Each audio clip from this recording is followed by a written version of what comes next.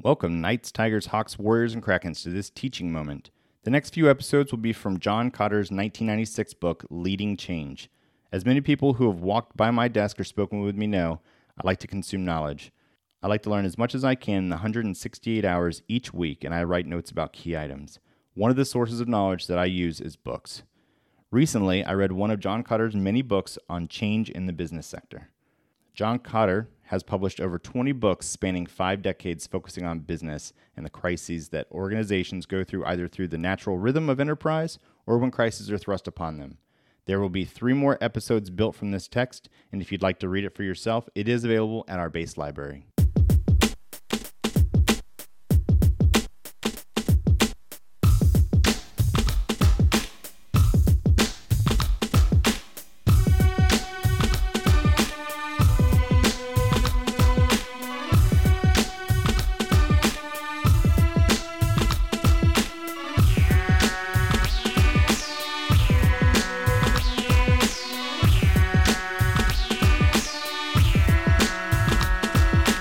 Aloha, and welcome to the show. The 692nd Podcast is a platform for developing and connecting with our airmen across the island and those now serving on the mainland. Tune in for episodes where we talk all things leadership and personal development while getting a glimpse into the lives of the people moving our missions forward. I'm your host, Master Sergeant Derek Addison, and this is the 692nd Podcast.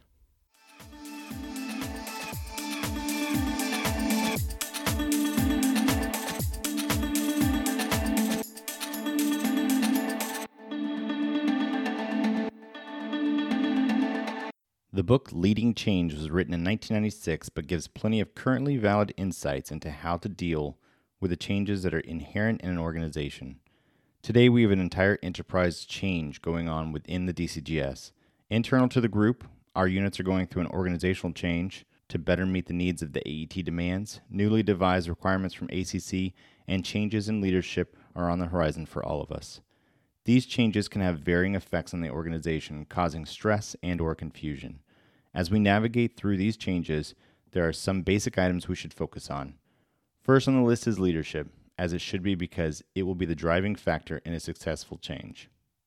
Let's discuss the difference between a leader and a manager. Think about your direct supervisor, the senior ranks in your squadron or the group. Where do you see the line between those who are managers and those who are leaders?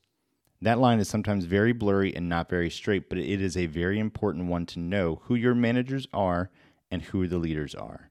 Allow me to let you in on a little secret. I'm not talking specifically to the enlisted or even the junior officers.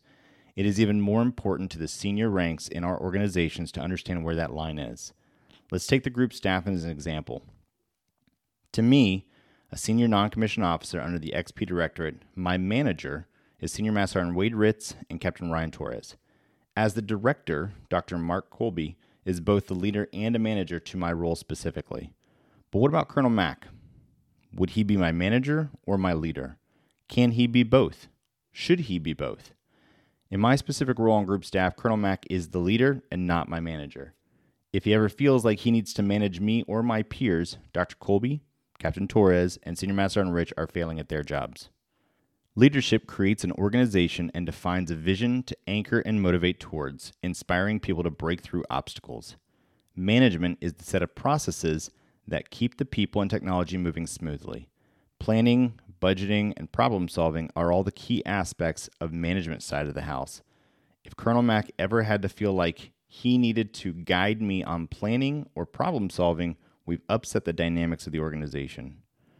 For the senior ranking personnel listening to this, do you see yourself in more of a manager role or a leadership role? Obviously, you can be both things, just not to the same people. But it is very important you know the difference where the line is or should be. Are you managing people far below you? Are you the director of operations and feel like you need to manage the operations of a section with master sergeants and maybe an officer in that section? If so, you need to really evaluate those that are in the 2 and 3 stages between your position and that section. Now, this is not a ding on the section or those stages between you. You may need to reevaluate why you feel you need to or want to manage those operations. Do you feel a lack of confidence in those personnel, their managers, or the flight as a whole? Do you have a hard time letting them make decisions? If these questions are making you feel nervous because you think I'm talking about you specifically, it's because you have a lack of trust in your people. That is perfectly fine today. You can have issues with trusting your people today, as long as you train them and give them the information, knowledge, and tools tomorrow to allow you to know, truly know, that they are going to do the right thing for the mission, the organization, and the people that make them all work. If you do not provide the guidance needed, you shouldn't be in that position. For those in sections or flights that feel that they are being micromanaged, you need to look inward and try to figure out why.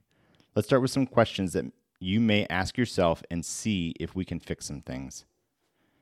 Have you ever asked, when will A, B, or C do their job right? Why don't they communicate better? When is someone going to train me? Why can't we find better people? When will they give us a clear vision? Now, these are all questions that I've heard people ask in the past 2 to 3 weeks throughout Hangar 5 and 1073. These questions are seemingly innocent enough and probably extremely valid to those who said them, but let's break them down if we can. All of them may be valid questions, but they are also bad questions. None of these take on any personal accountability or even responsibility. We need to start asking better questions of ourselves. You are responsible for the success of your section, flight, squadron, group, organization, and you are paid a decent wage by the American people. Don't cheat them. If you are feeling micromanaged, start asking, what can I do to alleviate the concerns of Captain Snaffy?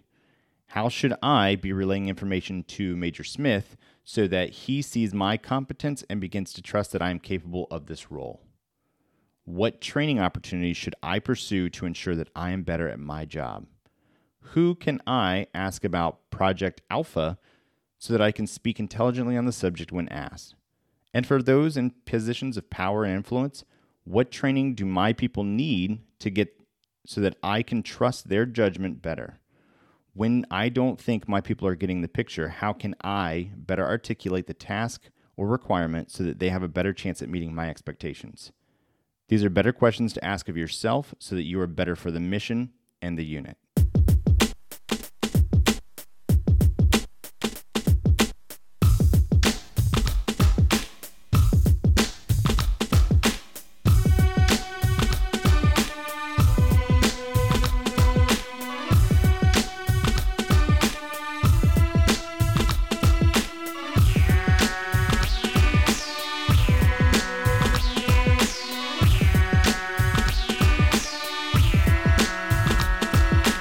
If you have any ideas or recommendations for future podcast shows or guests that you'd like to hear from, let us know by going to any of the socially acceptable means of communication and leave us a comment.